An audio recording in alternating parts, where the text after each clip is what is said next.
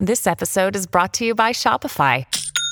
Forget the frustration of picking commerce platforms when you switch your business to Shopify, the global commerce platform that supercharges your selling wherever you sell. With Shopify, you'll harness the same intuitive features, trusted apps, and powerful analytics used by the world's leading brands. Sign up today for your $1 per month trial period at shopify.com/tech, all lowercase. That's shopify.com/tech.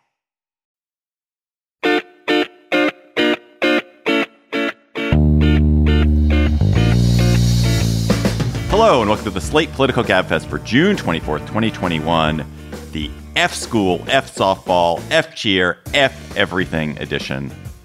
I'm David Plotz of CityCast here in Washington, D.C. I am joined by Emily Bazelon of the New York Times Magazine and Yale University Law School. Hello, Emily. Hello.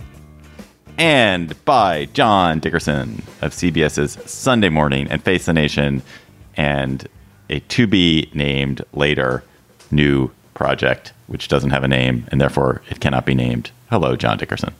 Yeah, the John Dickerson Experience. I like that. That would be great. John Dickerson's Excellent Adventure. The John Dickerson Experience. It would involve like carrying a guitar around, like having a little notebook that you're scribbling in all the time, looking soulful. That's right. It would be great. Petting the dog. I think you've got 3/4 of the pitch right there. That show would be great. It would be so popular. This week, we'll talk about what is the future of work in the post-pandemic age, and will offices survive? Then, Tucker Carlson, how did he become the Vox of a rageful populi? Ugh, and are we stuck with him forever? Then, 2 Supreme Court cases empower students. In one case, NCAA athletes, and in another case, a high school student belly aching online about cheer. Plus, we will have cocktail chatter. What is happening to American workers? It is wild. They are abandoning retail jobs in huge numbers. Those who can avoid coming back to an office are avoiding coming back to an office. They're seeking higher wages everywhere. And perhaps coincidentally, we'll talk about this, we're also undergoing the fastest labor productivity gains in decades as employers are adding labor-saving technology that helped them get through the pandemic and now is helping them get through the labor shortage, and that is creating increases in productivity. So, Emily, is it a good or a bad time to be an American worker? I think it's kind of a good time. I mean, this is so surprising to me. I was so worried about the aftershocks of the pandemic and how it was going to affect people, especially lower income people. And it actually seems like there's been this jolt to both employers and employees. And now, obviously, I'm like wildly generalizing because it's so hard to say anything about the national economy. But there are sectors with traditionally low paid work that was kind of crappy. And people just don't seem to be settling for it to the same degree. And so the employers, to some extent, are starting to offer perks, offer to pay more. There are a lot more teenagers working this summer in particular than there have been before. And I think that workers are feeling like they can be more picky about the conditions of their work, about how they want to work, how often. And then, of course, there's the whole fascinating topic of remote work, especially in white-collar jobs, and how much that is going to be just a much bigger presence in people's lives than it has been up until now. One of the interesting points that's been made here is that it has effectively been government policy in the United States to push Americans into lower wage jobs. We don't say that, but the effect of making it hard to join a union, of not raising minimum wage, of allowing large numbers of low wage immigrants is to create a situation where there's always a push to make it hard to get welfare, for people to take the jobs that are available, and those jobs can be set at wages that are not livable. And there are amazing statistics about the percentage of Americans who are in extremely low wage jobs, and it's much, much higher than the percentage of Japanese or the percentage of Germans or French who are in low wage jobs, because we have made that government policy. And all of a sudden, because of the increase in unemployment insurance, because of the kind of unsettlement of the pandemic, and because of these job shortages, that policy has been turned on its head. And there are a lot of people who seem to want that to be our policy. They want it to be like, oh, employers should be able to hire whoever they want at whatever wages they want to pay. A lot of people, like our corporate overlords and the politicians who take big donations from them and represent their interests. Right. But in fact, the policy should be, and this has been a policy that has been, I mean, it's been more concentrated with Republicans and Democrats, but it's really been pretty universal. I mean, Democrats have been kind of on the free trade side of this and the immigration side of this to a certain extent too. But the policy should definitely be like, we want Americans to get the best jobs at the highest wage that they want. Not that we want Americans all working every job that is possibly available. It's that you want the jobs to be at the highest wage possible. And it's interesting that we've had this kind of reset where suddenly there's whole categories of jobs that people are unwilling to take. And it's exciting. I mean, or John, if people are not working and they're turning down jobs, are they lazy no-goodniks? Well, that's what some would say. Yeah, we're in a wrestling match over what work means and what the dignity of work means. And there is this moment. We talked about this in the early stages of the pandemic, whether it would create a policy-driven reappraisal of policy. And at the time, the argument was, are people too busy trying to survive to have the reappraisal? I think we're having the reappraisal now, and it's happening in two arenas. And the question is, which one is the more effective? In the public policy arena, as you suggested, David, there are a lot of Republican governors who believe that there are lazy no-goodniks who are sticking with their unemployment checks and not going out to seek work. And I mean, there's some anecdote that suggests that's the case, but there's also data that suggests there are, in the jobs where this is supposedly affecting things, there are sufficient people applying for those jobs as there are openings. There are areas, Washington Post has a great piece, although I think it may have been an AP piece, where it talked about the areas of the economy, sawmills, for example, where there are actual shortages. So you have 2 openings, but only one possible prospective employee per opening. But in retail and other places, you have sufficient people looking for jobs, sufficient to the openings. You just have more of this churn happening. And what's interesting to me is the churn that's happening is redefining perhaps labor. And that's happening in the economy and potentially redefining the way we think about work. But then you have this public policy effort on the part of Joe Biden to redefine what it means. Sticking, for example, childcare and elder care in infrastructure argues essentially that those barriers to economic activity, particularly for women, of having to take care of kids and having to take care of your elderly parents, are as significant a barrier to economic activity for those people as bad roads or bad bridges, which is a redefinition of work. Really interesting. Looks like it's not going to work in terms of the infrastructure bill for right now, but it was an attempt to redefine work. The sawmill case is really interesting because the sawmill case is all about a lot of different things. It's like there are not enough sawmills, there are not enough workers, but it's also that this is a really hard, dangerous job, and people are not paid that well. So the wages have gone up quite a bit in sawmills. They've gone up 10% in the last year. They should probably go up a lot higher, and you'd get more people willing to work in them because they'd be better paid. And what's interesting to me is there are all these categories of work that people they don't never say it, but they slightly look down on, and they look side eye at and are like, well, you work at a Starbucks or whatever. And all work is dignified work, essentially, unless you're scamming old people out of their life savings. That is not dignified work. That's not so great. Maybe that's not work, really. That's a crime. But any category of work that we think of as being work, it is filled with dignity, and people should be paid. They shouldn't be paid according to sort of the status of that work. They should be paid to how hard it is and how valuable it is and how productive it is. And it's good to finally see that side of it, the value of what it is to the laborer rather than what it is to the corporation, being taken into account more than it has been. Well, also, I mean, to go back to your important point about how the government has been basically like shoving people into low-paid work, there's an irony to me in seeing politicians in states like Missouri and Arkansas complain that wages are rising in these rural communities where they have things like sawmills. Like, this is the kind of work that the traditional American, male work that we don't have enough of in rural communities, and has been blamed for all kinds of things, from like the depletion of the population in those areas to the opioid crisis. So the idea that now these governors are saying, oh, we don't want the extra federal unemployment benefits because we don't think that wages should rise just seems kind of backwards. As we redefine work, our conversation about inflation maybe needs to change, because inflation is created by these increased wages as companies decide to pass along the increased wages they're having to pay their workers on to the consumers. And the sensitivity to inflation as a political matter, I mean, obviously people who live on a fixed budget don't like inflation, but there's so much political sensitivity to the increase in prices and how they affect people on the spending end, on the consumer end, but we don't talk as much about the inputs that are the result of increased wages that create a better life for those people on the wage earning end.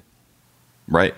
The inflation versus unemployment teeter-totter that we've been on, it's been so heavily weighted towards keep inflation down and let unemployment go where it will because inflation is such a threat. But truly, we should have more inflation than we've had. That would be better for the country. It would be worse for people on fixed incomes. It would be worse for certain kinds of people who are investors, but it would be better for more people. Switching to this remote work question. So, Emily, do you think the dispersal of the American white-collar workforce to home-based work is good or bad? It depends on the nature of the work that you do. I think there are a lot of jobs where it's better both for the employer and for the employee to have some regular contact. It's not going to be true for everybody, but there's some amount of generative stuff that happens when people are together. I know that there's some research suggesting that is way overvalued, and maybe that's the case, more generally speaking. I'm sort of attached to it from my own experience. All right. Here is a topic that makes me kind of queasy. Probably you too, listeners, knowing GabFest listener habits. Tucker Carlson and his influence on American life, which is a lot more than I wish it was. Tucker has eroded trust in vaccines and masking. He has said really terrible things about immigrants and would-be immigrants and their effect on the United States. He has kind of tacitly promoted a white nationalist or even a white supremacist ideas about what the United States should be. He's caused waves of harassment to descend on various journalists. Why, John, has he become the tribune of this really mean-spirited politics that demonizes and derides and flirts with white supremacy? Well, because I think he's good at it. I mean, he's very good at pushing these buttons, and he's very good at certain kinds of argumentation that are, in a negative partisanship world, highly beneficial and useful. And I think Donald Trump's rise is both a symbol of that and also it was proof of concept. And I think he's very talented at playing in this area, in the ways, in the sleights of hand he uses, in the way he appeals to the emotion, in the logical leaps he does, I think are incredibly powerful. And he has an audience that is thrilled by being fed ever more outrages about the people that they find outrageous. Yeah. I mean, I guess I know Tucker some. He and I wouldn't say we were ever been friends. We were certainly friendly back when the Daily Caller started. He and I did a series of online debates. And Emily, I think you know him a bit. John, I assume you know him. I can't remember whether I've ever met him, He is both. I mean, he's genuinely really funny and really smart. He's really funny, really smart, really quick. To me, he's the human embodiment of something we've talked about a lot, which is one of the sinister phenomena of modern life, which is this, it's a joke. Oh, what I'm saying is a joke. And if you don't take it as a joke, you're a smug and pompous fool. But then you squeeze the joke and squeeze the joke and squeeze the joke until A, it's not funny, and B, then people start to then it is you mean it as a joke, so you can get away with a joke, but you also are deadly serious about it, which is a lot of what sort of the 4chan, 8chan, 16chan, 32chan world has been like. And Tucker kind of does this in television form really, really well. So Ben Smith, the media columnist of the New York Times, wrote a piece this week, which is part of why we're talking about this, in which he was explaining that Tucker is a really helpful source for a lot of journalists, and that's part of why he, in Ben's view at least, gets a kind of free ride sometimes, or just that he's shaping a lot of the Trump coverage, sometimes with these kind of insider anecdotes or criticisms of Trump world. And I think what strikes me, and I don't really know Tucker, is that he was a good, funny, really sharp magazine journalist. He did more sophisticated work than he's doing now on television, and he was good at it, and he seems like he should know so much better than the way he's performing on television. And so, whereas with someone like Sean Hannity, you think well, this is just the shtick he's been doing forever, with Tucker, it's clear that he's capable of actual real work and not just like feeding red meat to the right wing. And I think that is tantalizing for other journalists, this notion of like, oh, you're part of our tribe. Oh, but wait, you're doing something totally different. And gee, you could run for president in 2024 and be the kind of demagogic successor to Donald Trump. Well, 20,000 people read his story in the Weekly Standard about whether there was an abortion crisis of people aborting Down syndrome babies back in 1995. And 4.3 million people watch him every night now. So you can certainly understand that he might think that what he's doing now is more important than what he was doing then. But he could still have ink-stained fingers, David, just like the rest of us. How can you possibly trade away from that? No, of course you're right. And I think that was... I don't know if he is the highest rated show in the history of cable television or has had the highest rated show in the history, but one of the two is true. So this is not just a person. I mean, what is the opposite of what I described as his audience enjoying the outrage of those they find already outrageous, which he serves up. He also plays a seriously important role in the liberal world that Rush Limbaugh used to play, which is, here's Tucker's latest outrage. And that's another unhealthy part of the general addiction to outrage, and at the physical level, addiction to outrage that's become a part of our political hobbyists. So what do we think about that? I find that very confusing. Like, I remember years ago at Slate, you know, I was very resistant to writing the piece that was launched by what felt like a kind of Fox News provocation.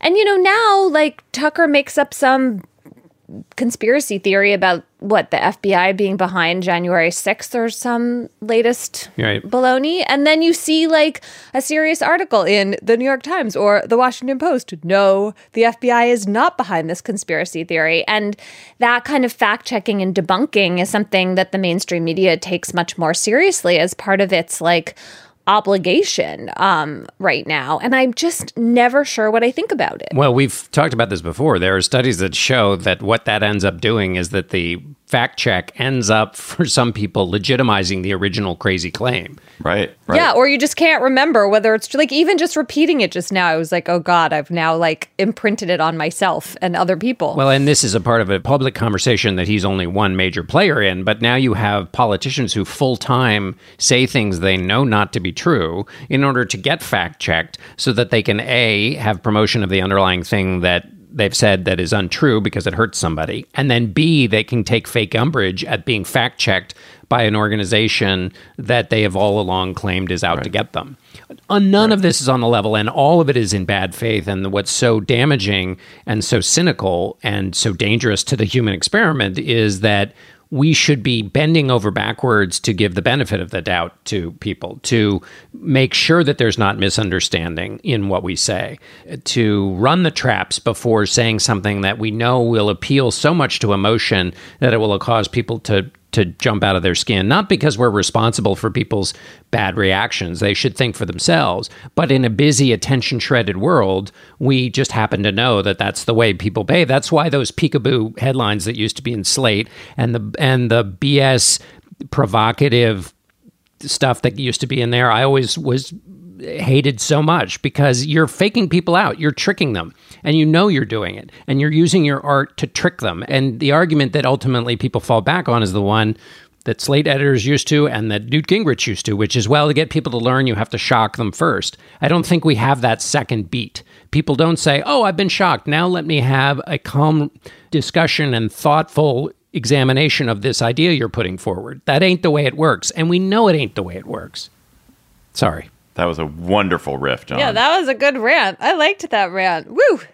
That was great. Let's just leave this topic with the question, Emily, could Tucker become an elected official? Could he actually successfully run for president? His audience is 4 million a night. He doesn't have the profile Trump did. He is, of course, known in the conservative circles, and they've all heard of him, and he's probably the most popular media figure. But he doesn't have this worldwide reputation that Trump did, and certainly a reputation as a successful business person. But is he a legitimate, reasonable candidate or not? Yes. I mean, legitimate. Yes, he is a candidate who could win. I mean, I think I was reading somewhere that TV personalities are like the most underrated political candidates as a general matter, that like one smart thing to do is go find them and recruit them to run for office for either the Democratic or the Republican Party, depending on your political leanings. And Tucker seems like the sort of giant example of that. What are the examples besides Donald Trump? I don't know. Just that apparently TV personalities have name recognition and high approval ratings. And so you can capitalize on that. I'm sure there are other examples of like local and state office, and we're just not thinking of them. One thing that we should support your previous assertion, David, to those who are not immediately in agreement with it about the idea of this is all a big joke, is that that's what Fox News has claimed in court, that basically Carlson shouldn't be on the hook for anything he says because it's obviously hyperbole and everybody would take it in the hyperbolic manner in which it's presented. There's a second part of that, which is the sort of, I'm just asking questions, which is like, is bleach really a refreshing midsummer afternoon drink? Just asking questions. It's, anyway, so that's been asserted in court by his employer. So I think that's an important part of assessing that argument David was making. Bridget, our researcher, points out Al Franken and Ronald Reagan as two other examples. And our listeners will write in with many more examples. With many more. And make us smarter than we actually are. Slate Plus members, you get bonus segments on the GabFest, other Slate podcasts, and even bonus episodes of certain Slate podcasts like Slow Burn and Dear Prudence. And you get to support us and the work that we do here. It's only $1 for your first month of Slate Plus membership. Go to slate.com/GabFestPlus to become a member today. And we have a topic today. It's going to be fun. It's a Baz special. What's something that you loved as a child that has gotten better? It's gotten better than it was when you were a child. This episode of the GabFest is sponsored by Aura Frames. Are you ready to win Mother's Day? Cement your reputation as the best gift giver in your family? Give the moms in your life an Aura digital picture frame preloaded with decades of family photos. That mom will love looking back on childhood memories, seeing what you're up to today, checking out grandkids, checking out cousins. And even better, with unlimited storage and an easy-to-use app, you can keep on updating your mom's frame with new photos so that it's a gift that keeps on giving. This is how I live in my family. I gave my mother an Aura frame. It was either for Mother's Day or for her birthday. She absolutely adores it. She's constantly hectoring me to update it with more photos, which I do. I also gave my girlfriend's mother an Aura frame, and I hope she hectors my girlfriend to update it with more photos. But it is a present that will bring absolute delight to a mother in your life. And they have a great deal for Mother's Day. GabFest listeners can save on this perfect gift by visiting auraframes.com to get $30 off plus free shipping on their best-selling frame. That's auraframes.com. Use code GabFest at checkout to save. Terms and conditions apply. Hey, it's Ryan Reynolds, and I'm here with Keith, co-star of my upcoming film, If, only in theaters May 17th. Do you want to tell people the big news? All right, I'll do it. Sign up now and you'll get unlimited for $15 a month and 6 months of Paramount Plus Essential Plan on us. MintMobile.com/switch. Upfront payment of $45 equivalent to $15 per month. Unlimited over 40 gigabytes per month. Face lower speeds. Videos at 480p. Active Mint customers by 531.24 get 6 months of Paramount Plus Essential Plan. Auto renews after 6 months. Offer ends May 31st, 2024. Separate Paramount Plus registration required. Terms and conditions apply if rated PG. Your brain needs support, and new Ollie Brainy Chews are a delightful way to take care of your cognitive health. Made with scientifically backed ingredients like Thai ginger, L-theanine, and caffeine, Brainy Chews support healthy brain function and help you find your focus, stay chill, or get energized. Be kind to your mind and get these nootropic chews at ollie.com. That's OLLY.com. These statements have not been evaluated by the Food and Drug Administration. This product is not intended to diagnose, treat, cure, or prevent any disease. A collision between a Chinese jet and an American spy plane. He came and rammed into our left wing. With relations increasingly strained, what are the chances of things spinning out of control? The Western world was asleep. I'm Gordon Carrera. I'll be exploring the friction in this most important of relationships and asking, has the West taken its eye off the ball? You cannot ignore China. From BBC Radio 4, this is Shadow War, China and the West. Listen wherever you get your podcasts. It is a good week to have been a student at the Supreme Court, at least a student who's on a team or trying to get on a team. So, Emily, can you quickly brief us on the two big decisions this week involving students? Yeah, so the Supreme Court finally took a case about students' rights to free speech when they are off campus, and in particular when they're writing something on social media. And a student known by her initials, BL, won a case in which she had challenged getting suspended from her cheerleading team for a year because she wrote... She's Brandy Levy. Oh, Brandy Levy. Yeah. And what's the actual quote again? Fuck school, fuck softball, fuck cheer, fuck everything. Okay. A Snapchat with her middle finger raised. Yeah, so she won. And it was an 8-1 decision by Justice Stephen Breyer. A big accomplishment at the end of this term. Just noting that for Justice Breyer. The dissenter was Clarence Thomas. Also known as his penultimate term. And what's important about this case was that the court laid down, I think, what should be obvious principles for schools, principles like legal principles, not principal leaders, which is that students have to have greater free speech rights when they're off campus than on. And there's this funny phrase that Breyer used that the schools are nurseries of democracy. And so they should be helping to instill in their students the value of, free speech. Even if you disagree with it, you're supposed to defend it. I thought the word nurseries was a little much, like training grounds might have been nicer. High school students are not in nursery school. But I think that general principle is important. This case doesn't go very far. This was in a lot of ways, like a set of easy facts, right?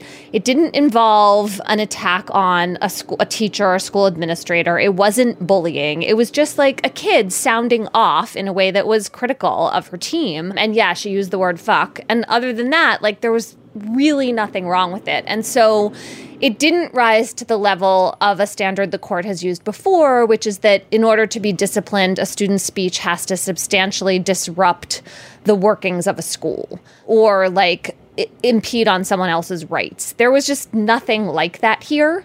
And so there are a lot of unanswered questions going forward. And let's talk about this case and then the NCAA case later. Emily, I found myself strangely ambivalent about this case. Agreed that, of course, this didn't rise to the level of disruption and certainly would have voted with the majority. But in a social media age, the off-campus, on-campus distinction is really weird and it's not tenable. That this was what she said was to a Snapchat group that included huge numbers of her classmates, and it involved something having to do with school.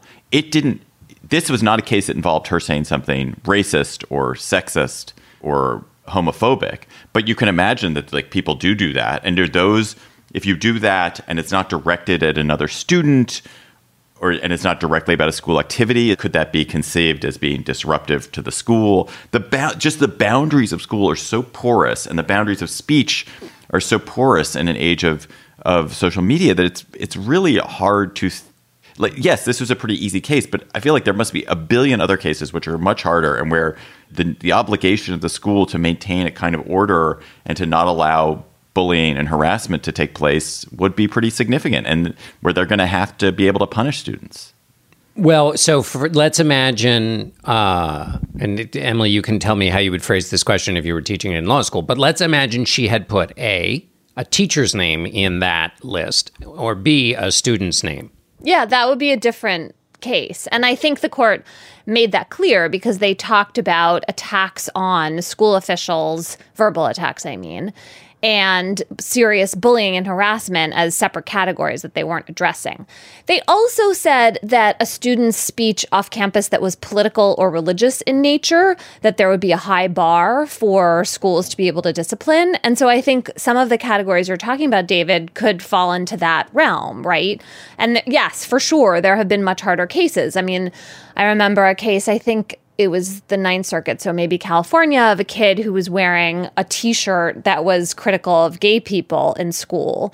And that is a much harder situation because you can see how other students and other people at the school would feel about it. But that's also that kid's political speech rights. And I think the material disruption standard is a pretty good one for in school. I disagree with you about social media. I mean, yes, it's very porous, and yes, it can have an impact in school. But if you think that everything that kids write on social media is fodder for school discipline, first of all, you put a tremendous burden on the schools to actually have to monitor and police all that speech. I mean, that is just a mess for them.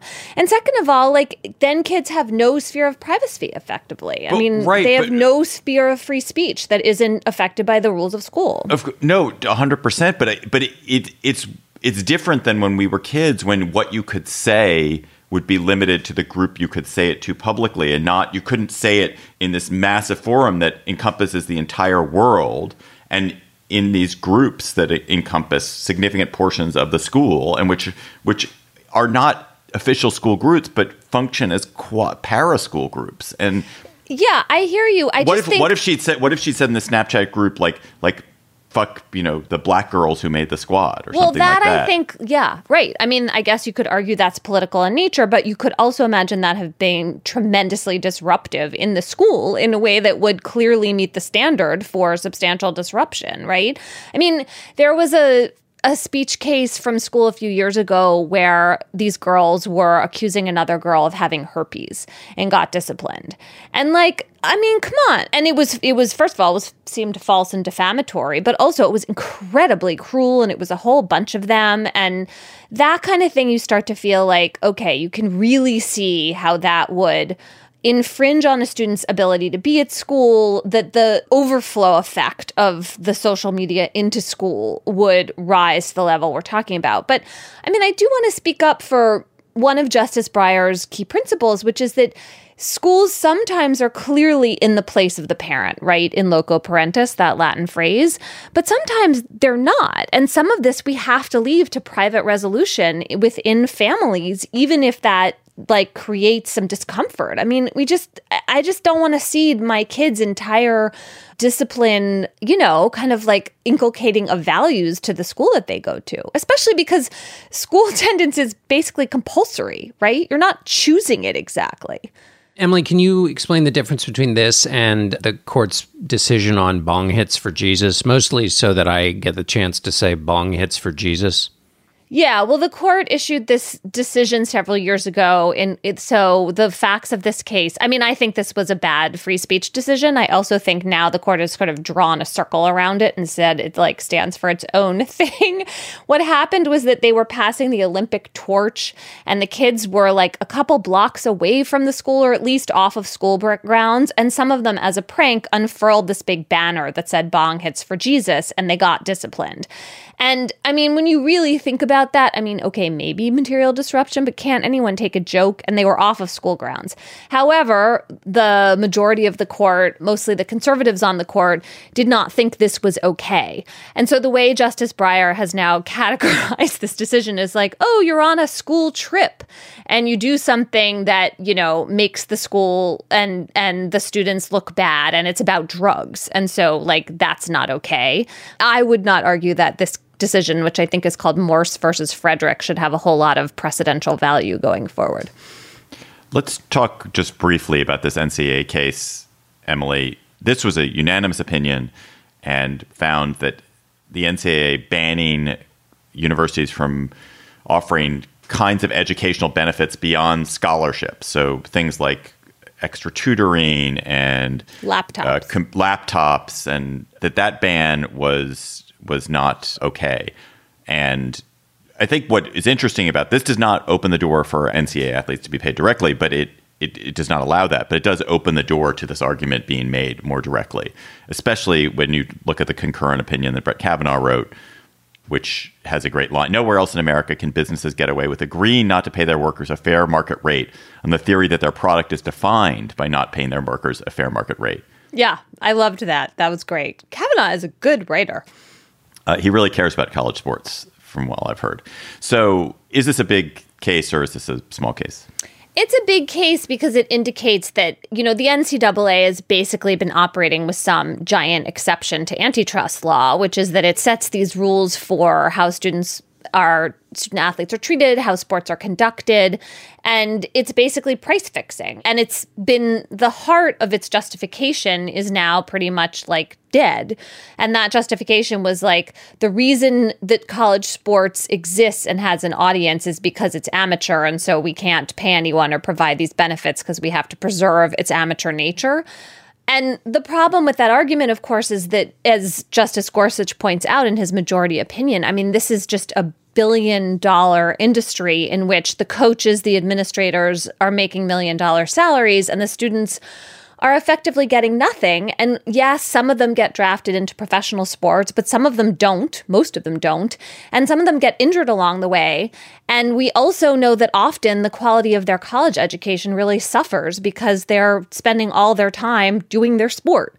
So I think it's really important that that kind of really false justification of the NCAA has been broken. And, the question is, what are the ramifications going to be?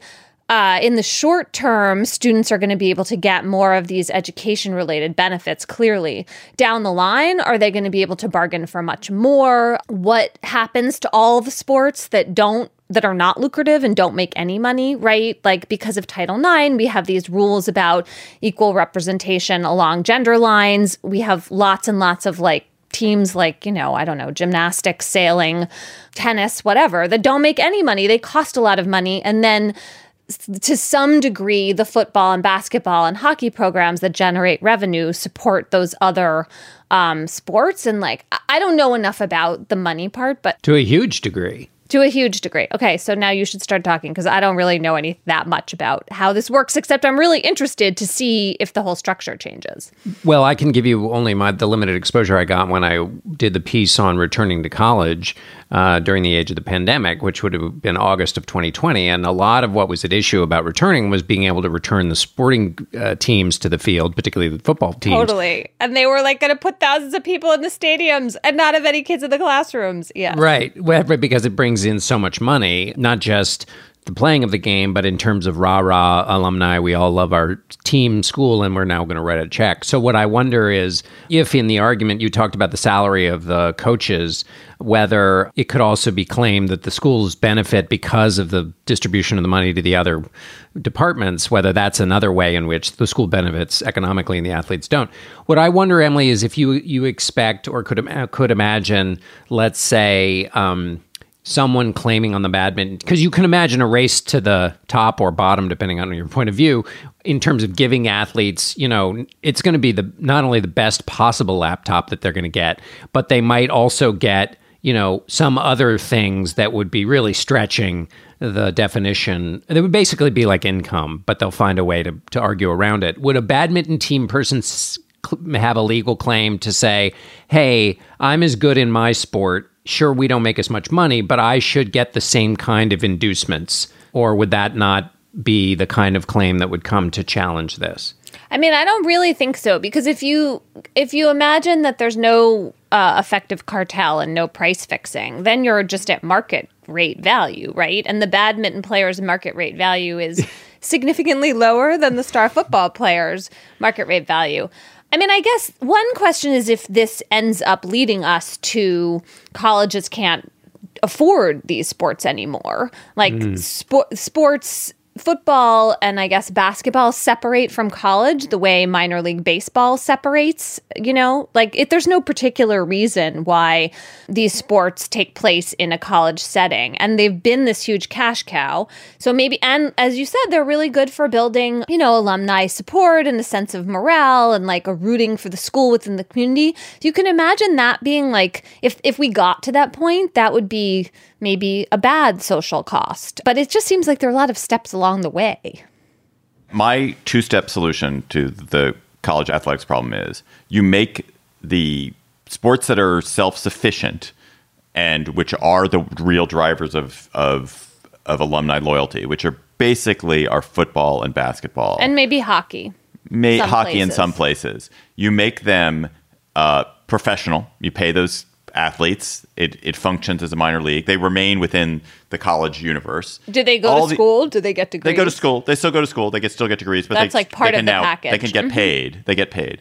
And everything else becomes a club sport. Because it is the way that sports distorts college admissions, the way sports distorts college, is so wrong. The athletic preferences that exist are so overwhelming and so much greater than the preferences for other forms of team building activity, of being a good person on a construction crew or being a good person in a school orchestra. It's so much more valuable to have been a person who's on a sports team, even for sports teams that don't fundamentally aren't any good and don't matter. The badminton team, it's nice. People should be able to play. Yeah, the coach still gets their admission slots. The coach still gets admission slots, and it tends to be, particularly with the more minor sports, it's affirmative action for white people for the most part. Wealthy white people often and too. And it's just, and it takes these spots at more elite colleges, which have now massively overinvested in sports, and it's just a waste. And it means that fewer kids who are pretty good chemists or pretty good computer scientists or pretty good philosophers are getting into schools because they're good fencers getting in. Yeah, and I find it weird, not to pick on the fencers, but you're giving admissions priority to a group of people who are going to spend a significant amount of their time doing something fairly insular, right? With a small group traveling around that has nothing to do with academics. And nobody goes to watch them. It's not like a clear benefit to anyone outside that small group. I just find that very strange. You guys are so harsh about fencing. It's an incredibly fun sport. I know fencing gets picked on. It's not fair. Let's talk about squash. What about badminton? I don't think there's badminton at the collegiate level. Yeah, I think there's club badminton, but maybe there should be. Let us go to cocktail chatter. When you're watching badminton tournament, I've watched a squash tournament. I've gone to a squash tournament. I've been to a fencing match. Never been to a badminton tournament. But when you're watching a badminton tournament and you're sipping on whatever cocktail you have at a badminton tournament, what are you going to talk to your fellow fans about, John Dickerson? Well, we touched on it earlier, and I was going to use it in our conversation about Tucker Carlson, but I decided not because it would rob me of a chatter. But there is a new political science paper published in the Proceedings of the National Academy of Sciences of the United States of America.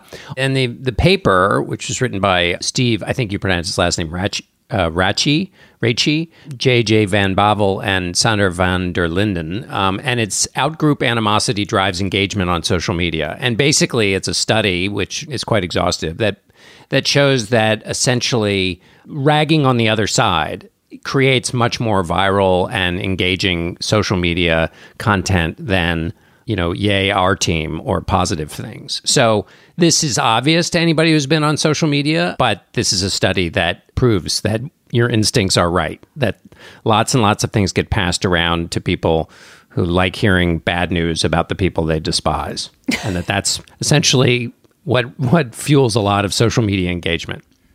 Emily, what is your chatter? Yay, my state of Connecticut. Often I am down on my state of Connecticut for many reasons. However, it would be more popular, better chatter if you were like, fuck Rhode Island and Massachusetts. You would get so much more engagement.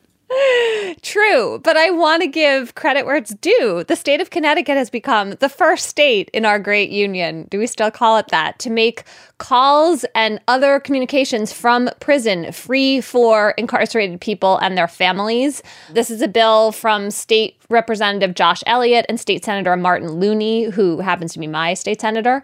And it's so important. People get so gouged when they are stuck in jail and prison and have to make phone calls and send emails through these private services that cost a ton of money. As someone who talks to people in prison and spends the New York Times' money to do this, I see this, but who cares about that? What really matters is that often these are low-income people. Their families are bearing the costs. It just sucks, the whole thing. And the idea that, Connecticut is recognizing that and that these calls and emails and communications are going to be free, it's such an important lifeline. People are incarcerated. It is so beneficial to their lives after they get out, and almost everyone gets out, and to their families if they can maintain these family ties through this communication. And so I'm just really glad to see this, and I hope other states follow. That's great. Again, I got two chatters today. The first one, I want to strongly recommend a hilarious and kind of sad article in Wired this week, which is headlined, "Dumb Money the very short rise and long fall of Concurrency, former Justice Breyer's would-be Bitcoin competitor. It is a wild story about how the former justice fell in with a Bulgarian blockchain scam artist who convinced him the world needed a cryptocurrency derived from judicial opinions, hence the name Concurrency. Breyer lost his life savings, as did retired fellow former Justice David Souter, who Breyer lured into the scheme. But Breyer does still have his sizable Supreme Court pension. This is like the least likely thing for Justice Souter to do ever. He's like a recluse in New Hampshire. I don't know. He's really infatuated with crypto. And but I guess Breyer was pretty persuasive. Embedded in that truth, Emily, is the absolute nuclear crackling fictional narrative that David has presented us with. I just love that detail of this fictional narrative for its implausibility. The energy that could power a small New England town comes from that one inconsistency. The big question, will this be the last week for David's efforts to lure Justice Breyer into retirement, or will we be stuck with this for the next 10 years? We'll find out. Well, we'll find out. My only actual chatter is the thing I've been getting most pleasure about, and maybe I've even chatted about this before, is I've been rewatching Mad Men. And my goodness, that show holds up. That's so good to know. I've been trying to persuade my children to try it, and they haven't listened to me. Now I'm going to try harder. No? I don't know. I don't know. I'm not watching it with my kids. I'm watching it with my girlfriend, and so she's an adult. But that's good. Yes, thank goodness. But it really is great, and it's perfect. It's a perfect spring summer watch. It's fun. It's funny. Really smart. It's great. Hey, so check it out. Can I add another spring summer watch for people who want things that are funny and smart? Well, this Sunday, sure, GabFest listeners gather around the television at 10:30 Eastern to watch Face the Nation. That we all know. Also funny and smart. At least smart. Yeah. Exactly. Maybe not funny. I mean, we know this, but they should tune in just a little earlier for Sunday morning because Funny and Smart, Stephen Colbert, I did a piece on his time in lockdown, but then also, most important, his show is the first one to reopen on Broadway with live audience. So that show's running this Sunday. So wait, literally on Broadway? Yeah. That's awesome. Well, no, just his TV show. He's not performing a stage show. Colbert, The Life of Colbert. Well, that's what I got confused. It's in a theater that's on Broadway. He's performing The Late Show with Stephen Colbert in a theater with people. It is actually on Broadway. And it's on Broadway. I forgot. I've been there, but I still forgot. I would like to see the Stephen Colbert musical, Colbert. Anyway, listeners, you've sent us really good chatters this week. You've tweeted them to us at @SlateGabFest. Please keep them coming. And this one is one close to my heart. It's from Laura Forsyth. Laura and I actually, I think, corresponded a little about this as it was in the works. This is Laura Forsyth from Washington, D.C. I am chattering about a historic election last week in which Joel Castone became the first person elected to office in D.C. while currently incarcerated. He will serve as the first ever advisory neighborhood commissioner representing the residents of the D.C. jail, the Harriet Tubman Women's Shelter, and a new luxury apartment complex to provide an official voice to the district government on issues affecting the neighborhood. In a culture where we tend to silo and ignore people who are incarcerated, this is an unprecedented step for them towards more visibility, integration with the community, and an opportunity to change how we all think about incarceration. Congratulations to Commissioner Castone, as well as the 4 other candidates on the ballot, all of whom are in residence at the jail. You can read more about Commissioner Castone in a Washington Post article by Stephanie Lay, and see all the candidates' video platforms on the Take Action tab at neighborsforjusticedc.org. Awesome. Yeah, it is awesome. I may be wrong about this, but the DC jail was under a really, really draconian pandemic lockdown that I chatted about a while ago. And I believe that was one of the spurs for some of the residents of the jail to move to run for this neighborhood office. That's our show for today. The GabFest is produced this week by Morgan Flannery. Thank you, Morgan, sitting in for Jocelyn, because Jocelyn is gathering her resources, husbanding her strength for her amazing annual audio festival, SoundScene. And you can go to soundscenefest.org. It's in D.C. this weekend. please check out Jocelyn's other triumphant product. Jocelyn does so many things, but SoundScene is wonderful, and it's this great set of audio experiences. SoundSceneFest.org. Our researcher is Bridget Dunlap. Gabriel Roth is editorial director of Slate Audio. June Thomas is managing producer. Alicia Montgomery is executive producer of Slate Podcasts. Please follow us on Twitter at @SlateGabFest and tweet your chatter to us there. For Emily Bazelon and John Dickerson, I'm David Plotz. Thanks for listening. We will talk to you next week. Actually, I won't, because I'm going to be in New Mexico with my kids. And maybe John is also on vacation. Yeah, no, but Emily will be there. I will be here. Emily will be telling a single episode devoted entirely to fantasies about Justice Breyer and his post-Supreme Court life. Oh, really? That will be memorable. Bye.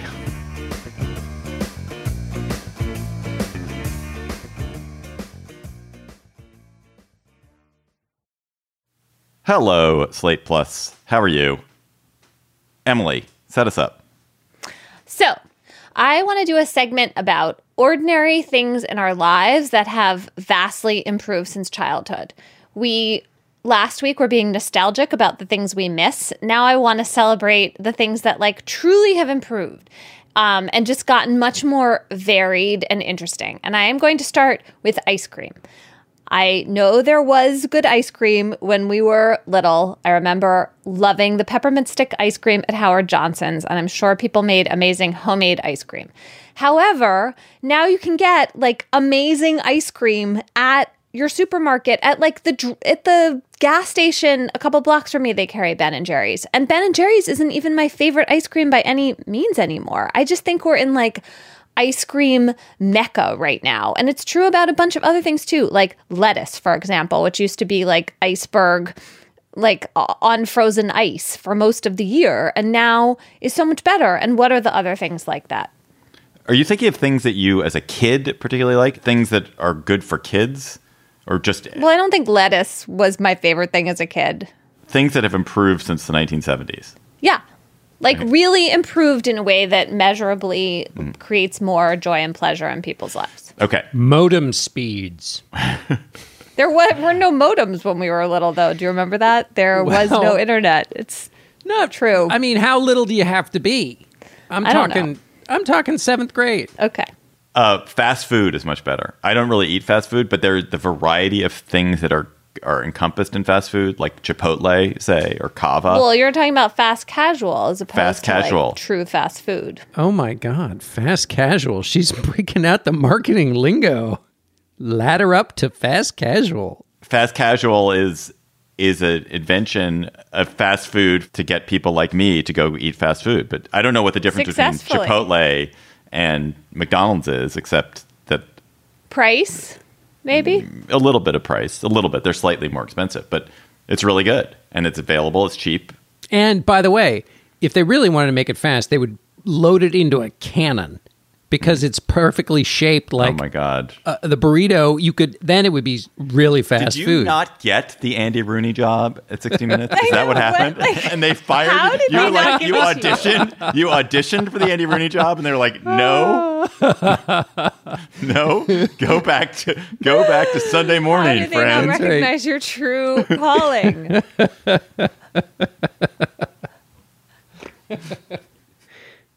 That was just a snippet from our Slate Plus conversation. If you want to hear the whole conversation, go to slate.com/gabfestplus to become a member today.